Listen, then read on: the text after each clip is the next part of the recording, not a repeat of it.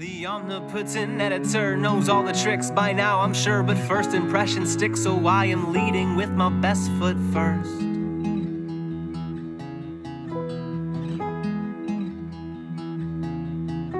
So now I wait for the response. Okay, I think I can finally hear myself. Yes, that is my voice. Thank God. Hi. How are you? Good. Welcome. We're back. A month I had to take off right there. As you know, thanks for the emails. Thanks for, seeing if I was alive. There was 2 people. Are you alive? That makes me feel special. An are you alive email from a fan. Thank you. Somebody thought of me. All right. Look, I had a month off where I had to move. That's a big thing. Go from one place to another. That's important. And then there was a lot of chaos revolving around if next quarter of school was going to be online or in class, and that kind of threw me for a whirl. So I don't know if I was going to be here or in San Diego or what the fuck I was going to do, but now I am here. School's online.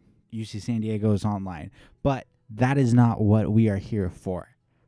During that month, I got to have a conversation with one of my favorite artists of the last couple of years, Bug Hunter.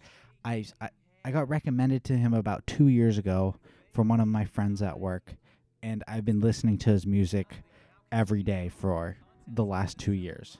He's part of some of my playlists. He always comes on with your, curated playlist. Oh my God. Whoa. With your curated, what do you listen to all the time? Your daily mixes. And I'm always listening to him. I reach out to him for an interview. His album was coming out, perfect timing, and I got to talk to him. Hey, you can tell on certain parts that your friend here was a tad bit nervous. You listen to this guy so much, and then he's on your computer screen, and you're like, oh, I'm fucking talking to him? That's super weird. But, just had such a calming effect on you. He just starts talking, you're like, oh, I've heard this voice a billion times. And he's just a normal person with such a special talent of writing music, and he's just great. And you know what? Let's get into it. His music comes out. His new album, Better Than Myself, comes out August 20th everywhere. Literally everywhere. Go stream it. Go torrent it. Go do whatever. Go find it at wherever. Illegally download it. It'll be online somewhere on your phone. You can find it. I'll link his socials below. All I ask from you, wherever you're listening to this, YouTube, Spotify, Apple Podcasts, Stitcher, SoundCloud, literally wherever, leave a quick follow or subscribe. It helps so much. And then wherever you listen to Bug's music, go follow him too. He's great. And I don't think I can put into words how much it helps us. Just literally a quick follow, a quick sub to both of us, wherever you listen to it. Awesome. I'm going to shut up and let us listen to this episode with the great and powerful Cody Hunter, or as we all know him, Bug Hunter. Never even told, we never even thought in the long run. Hey, you, take a seat. No. Come on. Mentos fresher, fresh goes better with Mentos fresh and full of life. Where is it? I don't wanna be alone.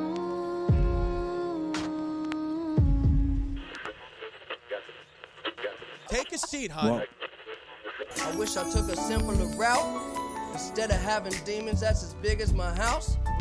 Almost. I wanted her to look at me. But she couldn't pull her eyes away from you and your... The last single I wanted to talk about, Take It Back. Yeah. For me, listening to it, and it's such an introspective song. Mm-hmm. I like that song and Listen to Your Mom are my favorite 2 songs. Okay, all right. Obviously, huge McCracken fan. Yeah. It's like everybody loves it. Yeah. When does that idea become a song, and then matching the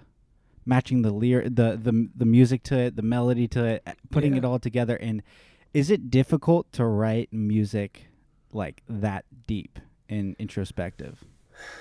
Yeah. Difficult? I wouldn't say it's. it took me a long time to get to that point, right? So, Take It Back is a song that is, I wrote, 3 albums. Each of those albums had many songs that I wrote that, obviously weren't included. So by the time I wrote Take It Back, I had quite a bit under my belt. We were in the process of writing and recording the rough draft at the time that I wrote that song. And the way that I write music is I'm always writing music in a sense, so that if I have a thought, I will just text it to myself. And so if I go through my text conversation to myself, I just have idea after idea, and maybe it's just a word or a phrase or a cool rhyme or something like that. And so what I'll do is when I'm writing a song, when I come up with a riff or some chord progression or something that I think I have a melody for, which for Take It Back is, that intro riff that kind of goes throughout the song, I was sitting there playing that just over and over and over and over again. And actually, I think at the time I was using lyrics to a different song to just kind of play with the melody, right? So I had a different song that I was working on. I was like, okay, well, maybe these words will be this song. Ended up not being the case, but I went through my notes and I found a note that I had written to myself maybe a year before that said, formal application to heaven. Just that idea, I didn't have much more than that. And so I read that and I'm playing the riff, and then that just became, I sent my resume to God, and I was like, okay, what's that? Let's keep kind of going down. Once I said that, I was like, okay, this is an idea. Like, let's just see kind of where it goes. And that song in particular, it was, just from the first line, was very obvious to me where it was going to go. There wasn't too many other places you could take it. I think when I originally had the idea for Formal Application to Heaven, I thought it maybe is a funny song. Maybe it's something kind of tongue-in-cheek or comical. Obviously not where I ended up kind of going with the idea. But that's kind of how it started. It was find the riff, find the mood, and then go back to old ideas and try and see what paired together. And as soon as I said that first line, just sitting on the floor, it was like, boom. Do you almost have to take once you understand that mood of that song, and it is, kind of dark in a way, do you have to take yourself into a dark place to, I don't know, for a songwriting period, just to I have to get this out of me? Yeah. And do you like going to that dark place?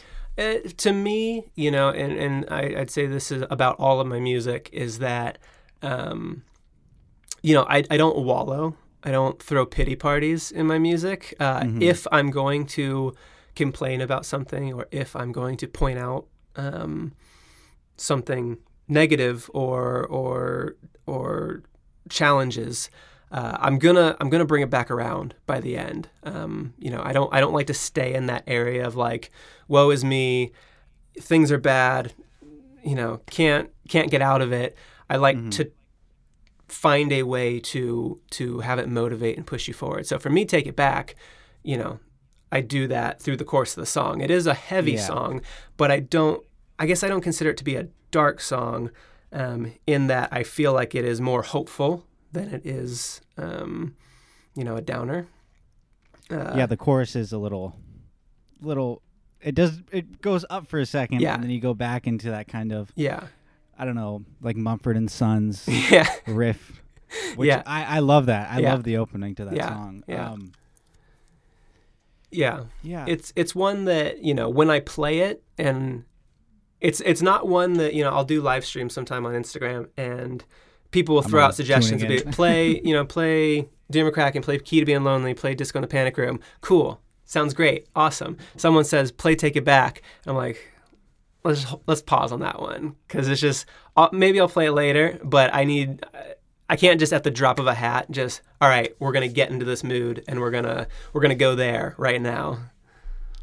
I've always been fascinated with, people like John Mayer. He always talks about how his favorite songs are the ones that nobody listens to, like the deep cuts, and it's fourth or fifth album that just nobody compared to Slow Dancing in the Burning Room, which has Yeah. like 1 billion streams. This Yeah. one has like 25 million. Yeah. Do you, and he says sometimes he almost feels like resentment towards it. Do you have different relationships with every single song you write? Because like how many times, does it get old anytime? Like, oh, play McCracken again. Yeah. Or are you just, you do seem like a very thankful person to have that song be, you know, Yeah, it's oh, like yeah. a cold, it's like Yeah. a cold hit. Yeah, I mean, I'm sitting at a little shy of 2 million streams, which isn't exactly John Mayer, right? So I'm grateful for every single person who wants to hear that song. You know, I definitely don't have an ego about it. It's a song that, do I practice it anymore? Not really. I know the song, I know how it goes, and I know the story, and I've told the story, and I love telling the story, and I love playing the song live. But yeah, I'd say I don't sit in my room playing Dear McCracken over and over again because, you know, I know the song.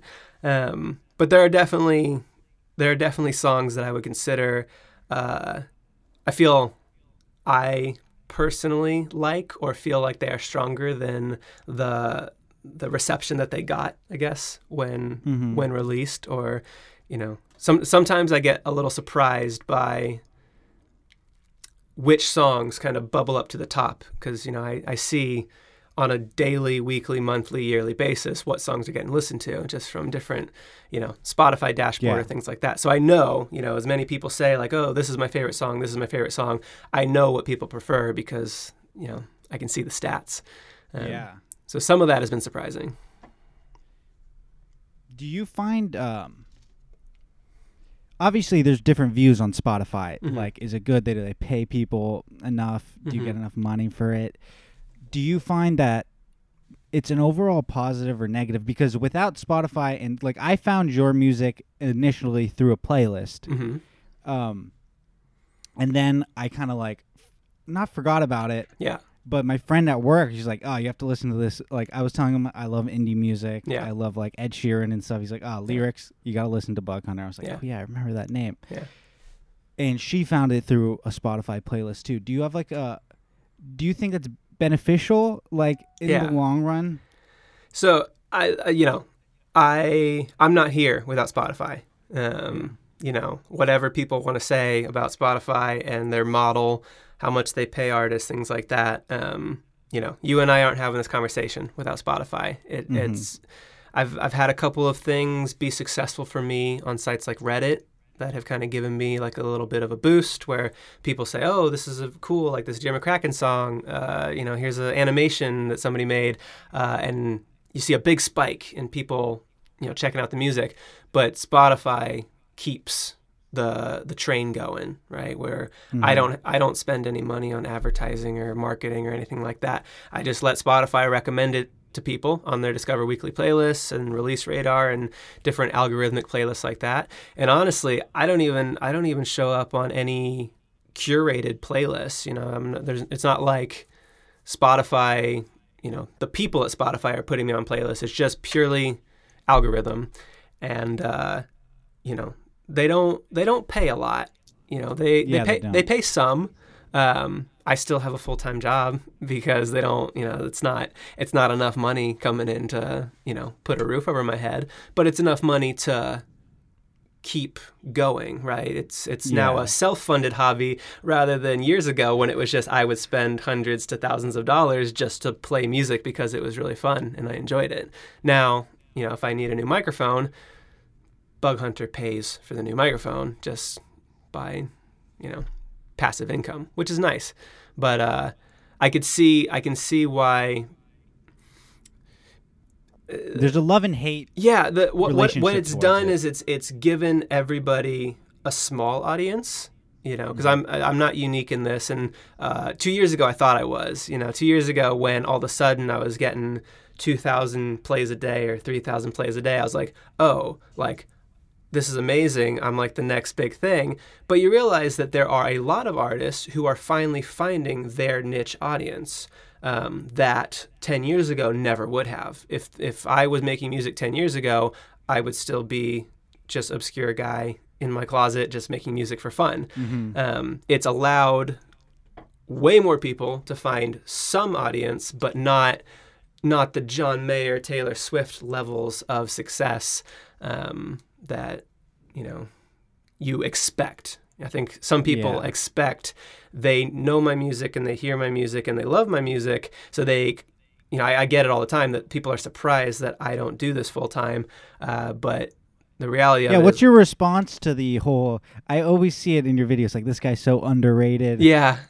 Like, what's your kind of response to that, like, all the time? I'm just waiting for like 5 million more people to keep saying it, and eventually maybe it won't be true anymore. Maybe I'll be perfectly rated. Yeah. Because sometimes there'll be people who have, you know, huge fan bases, like 10 million Instagram followers, 20 million, and Spotify listeners, and they're just like, oh, this guy's underrated. It's like, I don't think their home says they're underrated. Yeah. But do you ever, like, almost, because for me, I only get like around 1,000 per episode, which is, for me, I kind of look for it in like perspective.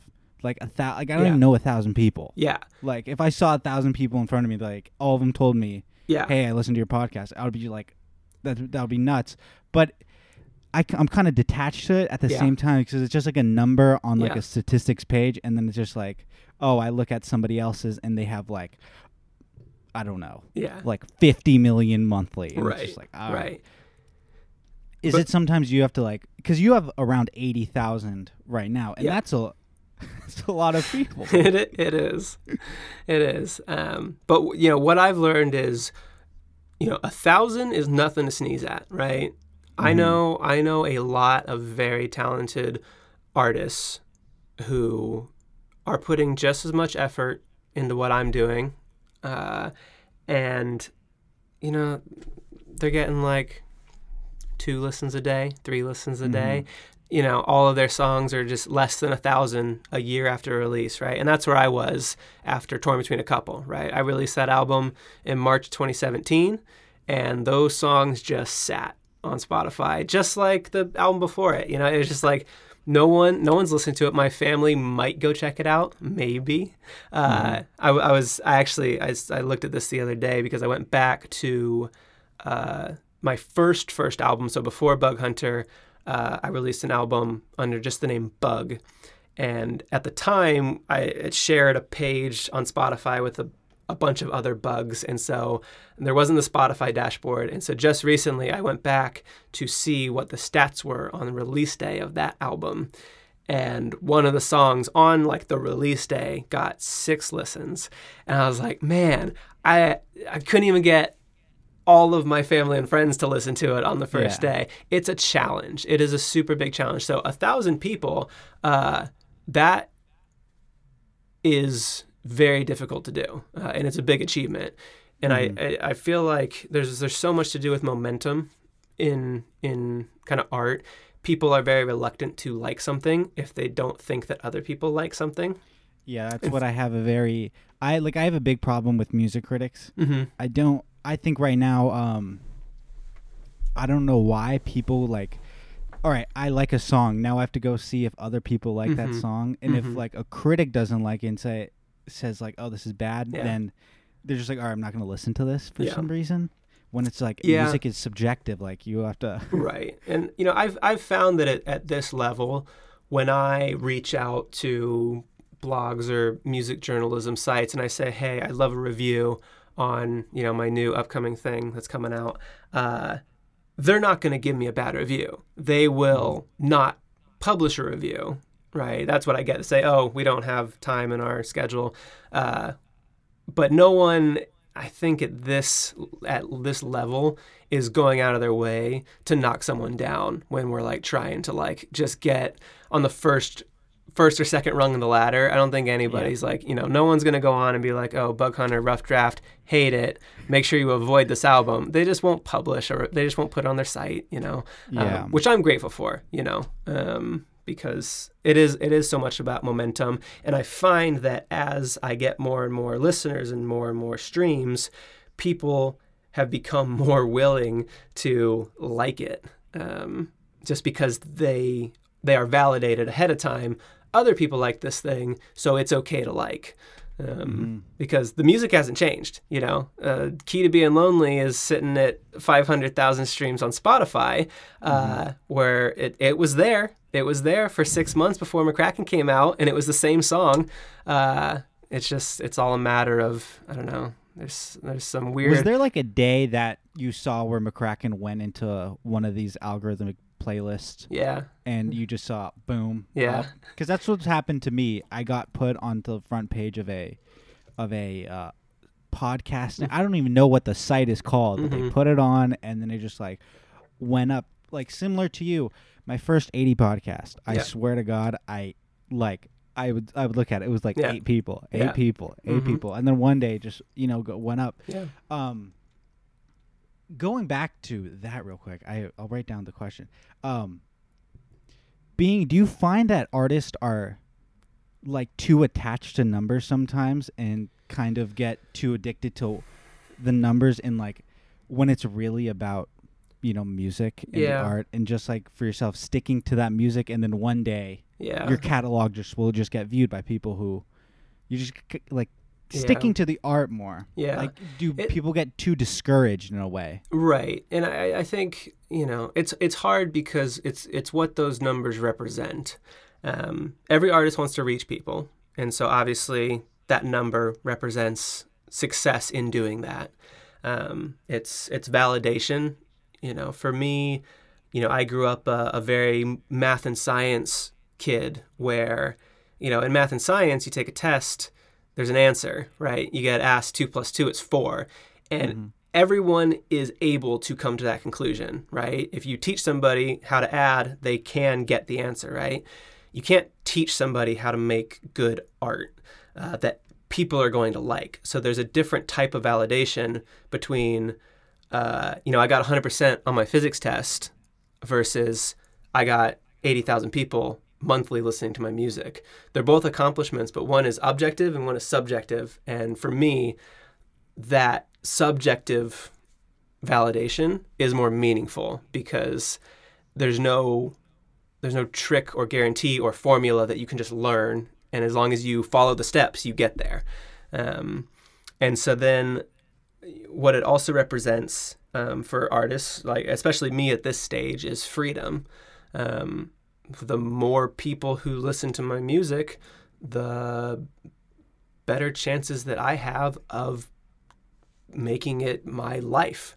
Like I said, I still have my full-time job, and I really like my job. I don't have a bad job, but would I enjoy playing music full-time more? Yeah, absolutely. And so for me, that number, represents, hey, if I keep growing, if I keep pushing, if I just get a little further, if I can double this and then double it again, what does that mean in terms of, supporting myself with my music?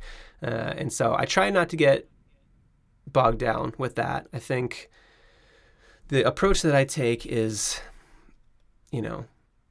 I know that there are certain things that I could do to give myself more advantages. I know for a fact that if I were to take the 11 songs that I have for my new album and I were to release one song every 2 weeks for, 20 weeks, I would get more listeners than the way I'm going to do it.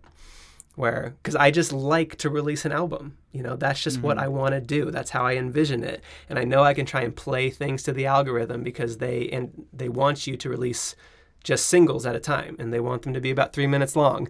And there are ways that I could game it to give myself the advantages, but I have a vision for what I want to do. And you're trying to do it your way. I'm trying to do it my way. And maybe that is the thing holding me back. Maybe it is. But from my perspective, if I'm not going to get to do it the way that I want to do it, it's not as fulfilling. Yeah. I guess. Yeah, and I completely understand what you're saying. Right. It just becomes a different kind of job that... It's not really art. It's kind of like forcing it. Right. So I try to find a middle ground, I will release a single ahead of time for this album because... it'll help boost the numbers a little bit. So you're not really, sorry to cut you off, but you're not really conscious of like, and what I meant by like it diminishes the art of like cutting down songs, like from like 5. Like if Take It Back was a 3-minute song, like no, that never happens. The song is going to be what it's going to be. The only thing that I've done in relation to that is intros are a big deal, right? So Dear McCracken just starts, right? First beat of that song is I Just Stepped on a Plane, right?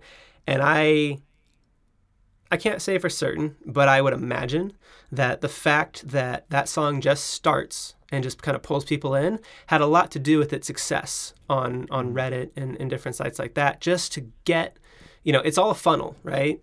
If you get 1,000 people that click on it, you're just going to lose them slowly through time. You just watch the numbers, right? Like 50% make it to 2 minutes and 25% make it to the end, whatever it is. So the more people you can kind of keep on the train, and you have 30 seconds really to hook people. And so I've definitely taken that into account, where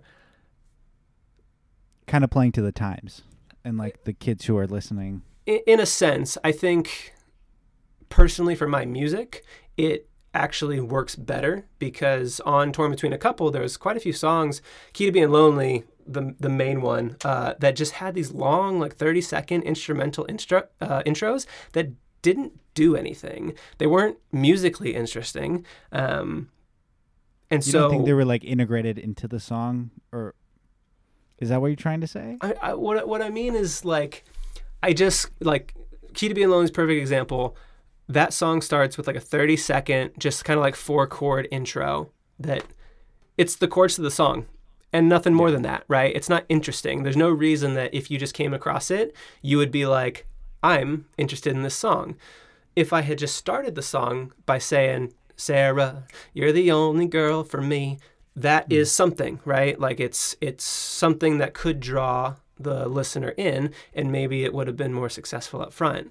And so I think what I've learned is that my strengths are not musical intros, right? I'm not that great of a musician. I'm a better lyricist. So I need to put my lyrics up front. I need to start singing or talking or, telling the story, getting to the point quicker than what I was. And so I've adjusted my music in that way.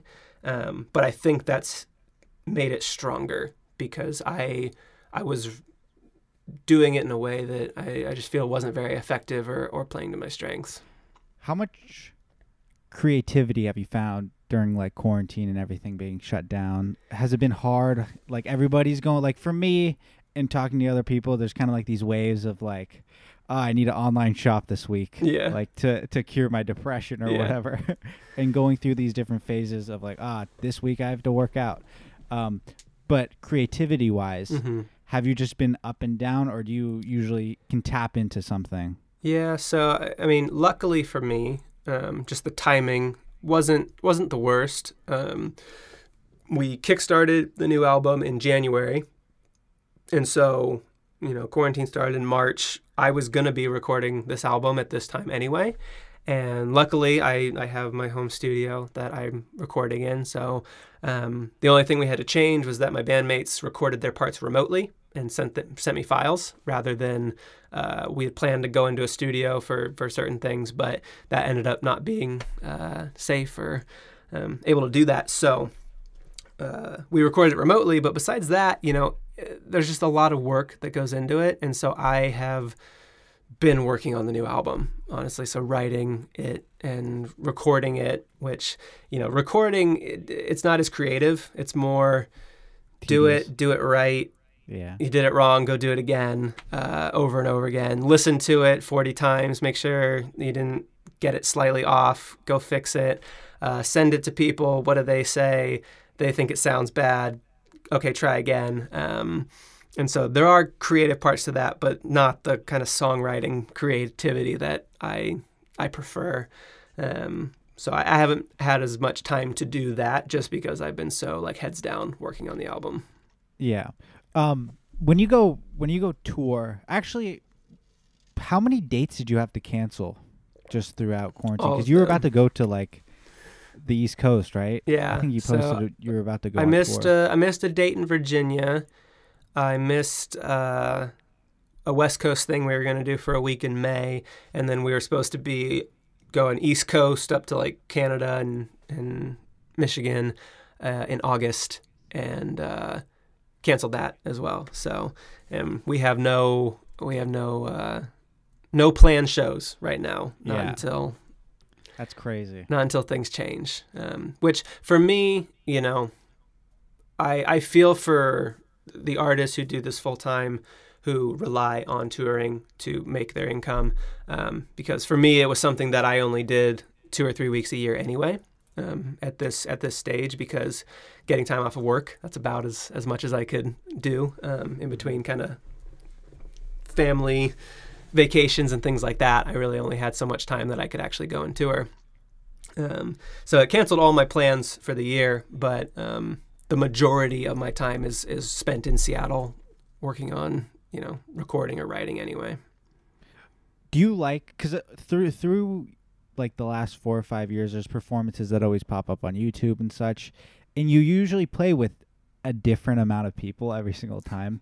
Do you prefer going solo, or do you prefer going with like the 2 guitars, bass, and drummer? Yeah. Sometimes you have bongos in there. Yeah. Like, what do you prefer? It honestly, it depends. If I'm playing Listen to Your Mom, if I'm playing Slow Burn, I like being by myself, and we'll do that sometimes. If I'm going to play Listen to Your Mom in a full band set, I'll normally give the band a break. I don't mind doing it solo. A song that comes to mind, Point to Prove, is one that I prefer playing solo, just because it feels so personal and so me that it kind of works a little better if I'm just kind of the only one playing it. But then a song like Disco in the Panic Room or Boogie Pete or Key to Being Lonely, where the band just amps it up to, you know, the next level. It's a difference between, do I want the people to sit there silently and listen to what I'm saying, or do I want them to like dance and have fun and sing along? And because I feel my discography is very varied, it really depends. Most of why there are videos of me playing with different people in different arrangements, it has more to do with just logistics than anything. Yeah. You know, I went to Texas for 3 shows at the end of November, and I knew that each of those shows paid $100, and to fly all 3 of us out, and you know, all the flights and hotels and meals and everything, it just wasn't going to pay off. I broke even just going by myself, and so it's just one of those things that I have to kind of play it by, you know, how it'll work out with, you know, because all my bandmates, they also work full time. So lining up our vacations, not only am I dealing with, I need to figure out, I got to go see my parents, so I only have like 2 weeks, but then, you know, my bassist and my drummer, you know, my drummer has 2 dogs and a fiance, and he needs to figure out what he's doing with his dogs when he like goes with me. So do you ever look at it as maybe you should just take it solo? Or do you just like the group setting of it? I love playing with the band, if that's what you mean. I wouldn't want to give that up. And I think the way that I've kind of structured it, because there's been different phases. So in the tour between a couple of days, it was just me because I was just making music in my closet and playing at open mics around Seattle. And then once McCracken started to take off, I added some people to the band because it was like, I want to play these songs like they sound on the album. I want, you know, people to hear drums and, you know, bass guitar.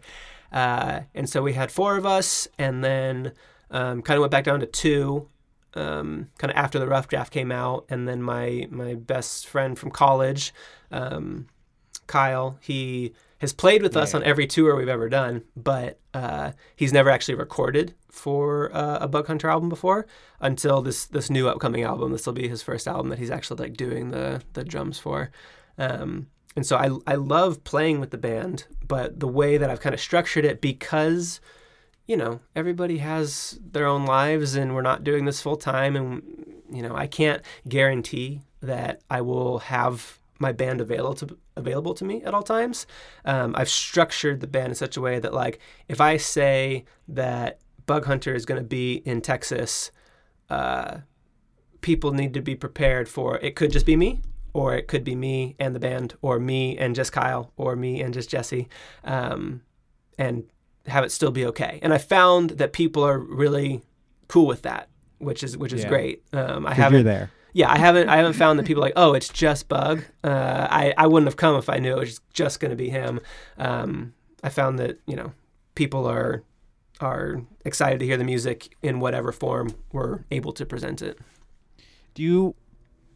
Is it almost scary envisioning a world where it's just you playing music?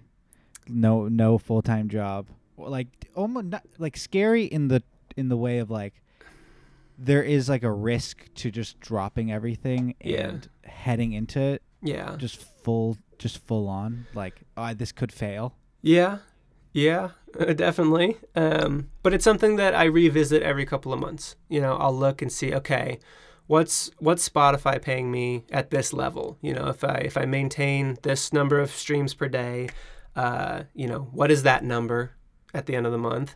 And then I look for other avenues. I can't tour, but I still sell t-shirts on my site, and I've been doing a lot of handwritten like lyric sheets and postcards. So I'll write the full lyrics to one of my songs on like an 8.5 by 11 piece of cardstock, and I will mail that to somebody and sign it. And I found a lot of success in that, which I think for me, not every band could get away with that strategy, but because so many people listen to Bug Hunter for the lyricism, it kind of works a little better for us, where people want the handwritten lyrics, because in general, depending on the song, it's the lyrics are meaningful to them, or they connect with them in a certain way, and some bands are more like jam bands, right, where it's more about the rhythm and the technicality of playing the music, where maybe their lyrics aren't their strong suit that attracts people to the band.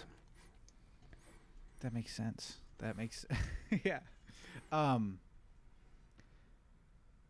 I need to ask you about McCracken. Sorry. Okay. I have you here. I need to. Yeah. When did that experience just turn in, like, you're like, oh, I have a fucking song here. Like, when does that just click? And people talk about like their hits. Yeah. Like, so many songs take so long to write, 3 or 4 months, but their main song just took like, oh, I wrote this in 30 minutes. Like, it just came out really quick. Yeah. Like, what was the experience of just writing that song and having that like be almost like your baby in some way, of just like taking you? So it actually happened, right? So to get that out of the way, the song is a true story. It's too specific to be false. Yeah. And so that happened.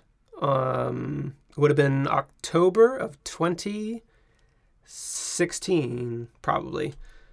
Yeah, that sounds right. And so it happened, and I texted myself, as I was getting off the plane, like, hey, remember this, so come back to you later. And it was maybe like a week later, playing with some chords, got a melody, and then it starts. I just stepped on a plane, right? And I wrote Dear McCracken from I just stepped on a plane to the end of the bridge in probably 30 minutes, and I would say I only changed 2 or 3 lines. And you can go on YouTube and you can see an early version of McCracken that was actually that first draft, and then just a couple of things I changed when I was ready to release it. And then I put it in my drawer, and it sat there for about 6 months. And I was nearing the end of recording Torn Between a Couple, and I pulled it back out and I played it. And I was like, oh, this song was cool. This was actually a neat idea. I liked this. And then I wrote the end. So everything from I just stepped off a plane to in the rough draft she loved you. And I got chills. I wrote it and I was like, whoa. I was like, I'm wait. the fucking best. Yeah, wait, hold on. And my wife, who was my girlfriend at the time, in general, I you know, we'd see each other maybe like once a week, once every 2 weeks. She lived about an hour away. And in general, when she was over, I wasn't like, hey, let me play you guitar. You know, we would just hang out, do other things. And for some, like that song, I was like, hey, can you listen to this and just like, let me know what you think of it. It was the first time I ever did that. And I played her, you know, Dear McCracken, and she was like, whoa, that was something. I was like, cool. And then I was down in Oregon, and Kyle, my drummer, had driven up from California to meet me to play on KBVR. And this is, if you go on my YouTube, there's like 5 videos of me playing songs with Kyle, and we played like 5 songs off of Torn Between a Couple. And before we went on, I was like, hey, I got this new song. Let me play it for you. And he's kind of like fiddling with his drums and whatever. And I play him Dear McCracken. And he told me later he didn't really care for it. He likes it now, but the first impression was he's like, whatever. And then I played it live for the first time by myself, maybe in March of 2017. It was actually the Torn Between a Couple release show. And my brother was there, and he said he just got chills. He said just hearing the ending, he just got chills. And, you know, that hadn't happened up until that point. And so it was kind of a new feeling. And then, you know, slowly I played it at a talent show for my work, and people were like, whoa, like, it's a good song. It's like actually like pretty good. Because like I said, I've been playing music for years. At this point, I had 2 albums out, and so it was at that point I was like, okay, I got something here, and I didn't know that it was going to turn into what it did. I was just like, cool, I wrote a better song than I normally do. But then when it started to kind of take off on Reddit, and then, you know, that high schooler made the animation for it, and then that, you know, kind of blew up too. I was like, okay, people really like this song. People see themselves in this song, and, you know, in a way that I definitely couldn't have anticipated in a million years. People who sometimes have, like, you know, not one-hit wonders, but people who have like 3 or 4 songs who kind of like define them, talk about trying to recapture that song almost in popularity or in their songwriting. Yeah. Do you go in your mind, are you cognitively like, I need to make a new McCracken, or are you just like, I just need to keep funneling out music and no, and that's whatever I like? That's specifically what I know not to do. I guess going forward, because Dear McCracken is what it is, right? And I'm not going to be able to recapture that particular lightning in a bottle in a different song, right?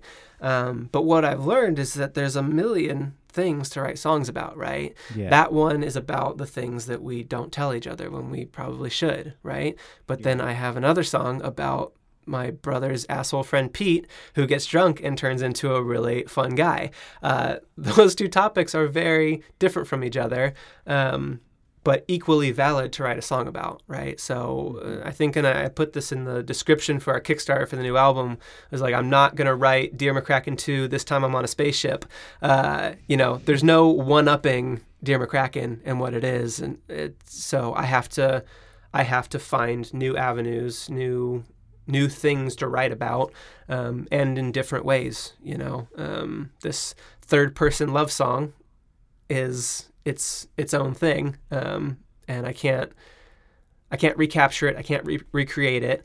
But what I found is that, you know, Dear McCracken is our most popular song, but if you talk to our fans, the ones who they've heard every song on our albums, they generally don't rank it as their favorite. They found something else that they connect with, where something like Listen to Your Mom or Take It Back, you know, they're not the same style or structure or content. They're their own thing. And I try to capture something new in every song. And maybe Dear McCracken, just that sentiment was just, it resonated with more people, you know, more broadly. And I think going back to Spotify and in that song, you hear that song, you're just like, oh fuck, I need to listen to every single, and it's so easy, you know, you just click on your name, and then here's 2 full albums. I Yeah. can go listen to this guy for 2-3 hours and Yeah. just be like almost lost in the shuffle of Yeah. just story story after story after Yeah. story. Yeah, just that song is so it worked. I loved when you said just like it grabs you really quickly. Yeah. Just like in the first second you just start talking and you're Yeah. just into this story. Yeah. Do you like almost what am I trying to say? Do you try to capture the like storytelling in each song, or like when you're approaching your lyrics Yeah. of every single Yeah, song, yeah. do you try to like is the story, the overall like thread important in every single song, or is just each one is what it is? Not always, yeah. So I feel like I have 2 kind of different styles of song. One is narrative and very story-like. So McCracken, obviously. Be Glad I Love You also kind of gives little snippets that kind of contribute to a kind of paint a picture. Other songs are more like lyric and creative writing sandboxes. So the example of that would be Who I'm Singing To, Making Up Words, Disco in the Panic Room, It's All Right. Songs like I am just kind of flexing lyrical muscles a bit when I wrote those songs, where maybe they aren't telling a story. Making Up Words isn't telling a story. It's just kind of getting an idea across, I guess, getting a theme across.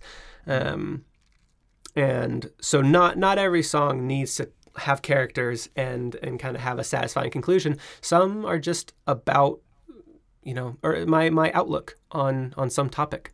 Making Up Words specifically is about just trying to be heard in a sea of content and doing something original.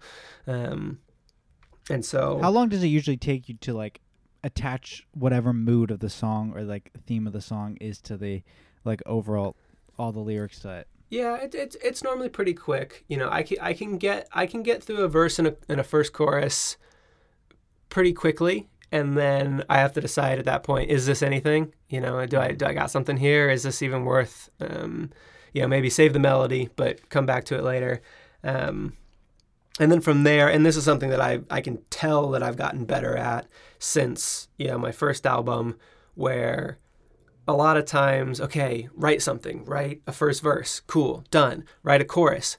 Ooh, the chorus kind of has like a cool like theme to it. Write a second verse that's kind of like within that theme. All right, chorus again, bridge, keep it on topic. But then when you go back to that first verse, I hadn't really decided what the song was about when I wrote that first verse, but I like how it sounds. So now it's just there. And how it's does almost it... like a big puzzle. Yeah, it's like, how does it interplay with the rest of it? It doesn't really. That's kind of how songs would go initially for me. As I've grown as a writer, I know now that I need to circle back to that first verse, and I need to say, be honest with myself, does this verse actually fit this song, or do I like something clever in it that I said, or a cool rhyme? And by doing so, I think I've improved the song so that they stay on topic throughout. The either the imagery or the story is coherent throughout the entire song. And I feel like, especially the new songs for the new album, they're all very much their own little bubble of every lyric, every line contributes to the song. And if it didn't, I cut it or I rewrote it because I don't want to have, some people may not notice it, but I notice it. If I listen back, I'm like, that wasn't as strong as it could have been. I've done away with those thoughts for all the new songs, and every line is meant to be there and contributing. Yeah, that's what I was gonna finish with. This new album, like, did you? Because the rough draft is so powerful, Yeah. and like communicating to your audience like, I am a storyteller. Like, you kind of just have to like, I just like to shut off everything and almost go biking and just listen to your album and revisit every single song. Yeah. To be honest, some of the songs I know the lyrics and everything, but I don't know the name of the song. So I just put it on and I just go. Yeah. Did you like? How long did it take you to put together this new album? And like, what are your overall? Obviously, you love it because it's yours. You have such an attachment, but what I don't want to be like, what can we expect, because it's so like Variety magazine, but how, like, what are your thoughts? What are you like going into releasing it? Yeah. I mean, it's definitely daunting for me because I recognize that people loved the Rough Draft. We're not big enough to have haters. We're small enough to have ignorers. If you hear my music and you don't like it, you just move on to the next thing. So the people in our sphere love that album, and it's I'm proud of every song on it. You know, I look back at it, I'm like, that was a strong album. That was, you know, a year and a half's worth of work that ended up being, you know, more than what I thought it could be, you know. And so I wasn't going to rush this album. I wasn't going to be like, okay, we're going to follow it up in 6 months and do something new. Just going to write songs. And when it was ready, it was ready. And so it obviously started with Take It Back. Take It Back was a song that I wrote for the Rough Draft, but it didn't fit onto the Rough Draft. Because, you know, I did release the Rough Draft as an album, in that there is an overarching theme to the Rough Draft, and for me, Take It Back, it felt too big for that album, and I wanted to give it more attention and not just be another song on the Rough Draft. I really wanted to dive in to what Take It Back meant to me, and kind of delving into the themes that it kind of brings up in different ways. And so we saved it off the Rough Draft and decided it would be kind of the first single that we would release ahead of this new album. And as I wrote the songs, you know, they'd kind of come into shape where it's like, okay, I got like 2 or 3 like strong ones, a couple of like concepts that are okay. But then at the end of last year, I had just gotten married. I wrote, you know, October, November were just, I don't know what it was, but I was writing a lot, and I was writing things that I loved. And once I realized kind of how I was going to structure the new album, it became easier because I knew what I needed, right?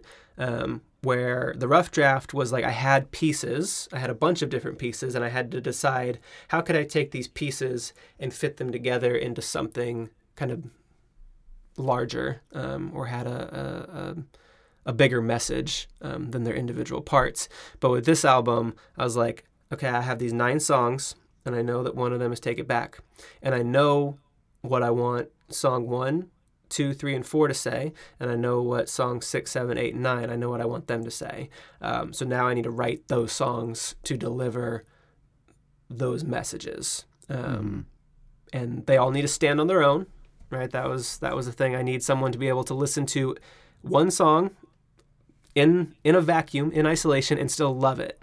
But I wanted them to also work together. So there's a lot of cross imagery, a lot of things that get, you know, brought up in song 1 and then again referenced in song 7. And it's all very subtle, right? It's not something that is distracting. You don't need to listen to the first song to understand the 7th song, but I think you get a deeper appreciation for kind of the overarching themes if you do. And so for me, instead of taking pieces and fitting them into a puzzle, it was just like creating the pieces with the finished product in mind. Like, I knew what I wanted it to look like, so here's what I need to create to do it. And so that approach, I think, is going to make it a more cohesive album overall. And I'm super happy with how it's turned out. I think I don't think that this album's going to release and people are going to say the 9 songs on this album are the best 9 Bug Hunter songs. But I do think it is the best Bug Hunter album. And the songs will naturally intermingle with the rest of my songs, right? Like I'm not trying to kill McCracken and Disco and, Be Glad I Love You. They're always going to be really great songs that I'm really proud of writing. And so as long as this album is kind of represented equally in people's, top 5 list, if 2 of the songs make their top 5 list, I did what I set out to do, right? I don't want to be 5 out of 5. I want to be, 1, 2, or 3 out of 5. I want it to fit kind of naturally into the discography, because there's really no point in trying to keep topping what you did before.